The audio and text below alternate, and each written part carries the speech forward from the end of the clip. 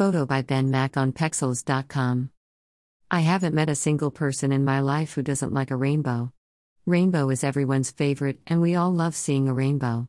It's nature's true gift and a way of teaching us all something so valuable and important lesson of life which we humans deny to learn or accept it open-heartedly.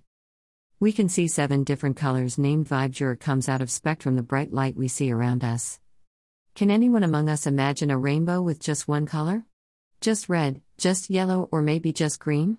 Will we feel it as beautiful as we feel now when we see different colors and shades come together to make the magnificent art of nature? We all know the answer, that beauty lies in seeing different shades of life, colors, and people. We get the best feeling when we see so much to explore, feel, and see under the one roof God had created for us called Earth. Then why there is too much hatred and disliking for each other on the name of nationality, skin color, languages, religion, looks, and so on? Why we cannot love, respect, and admire the differences same like we do when it's about a rainbow?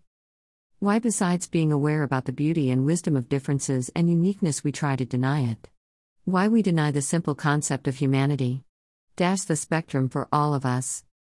Why we fight and disrespect each other when actually we all are one. They say there is treasure at the end of the rainbow. That treasure is peace. That treasure is hope. That treasure is togetherness, and we all are capable enough to get that treasure. It's in our hands, only if we try. Smiley face. Tilda Pragya.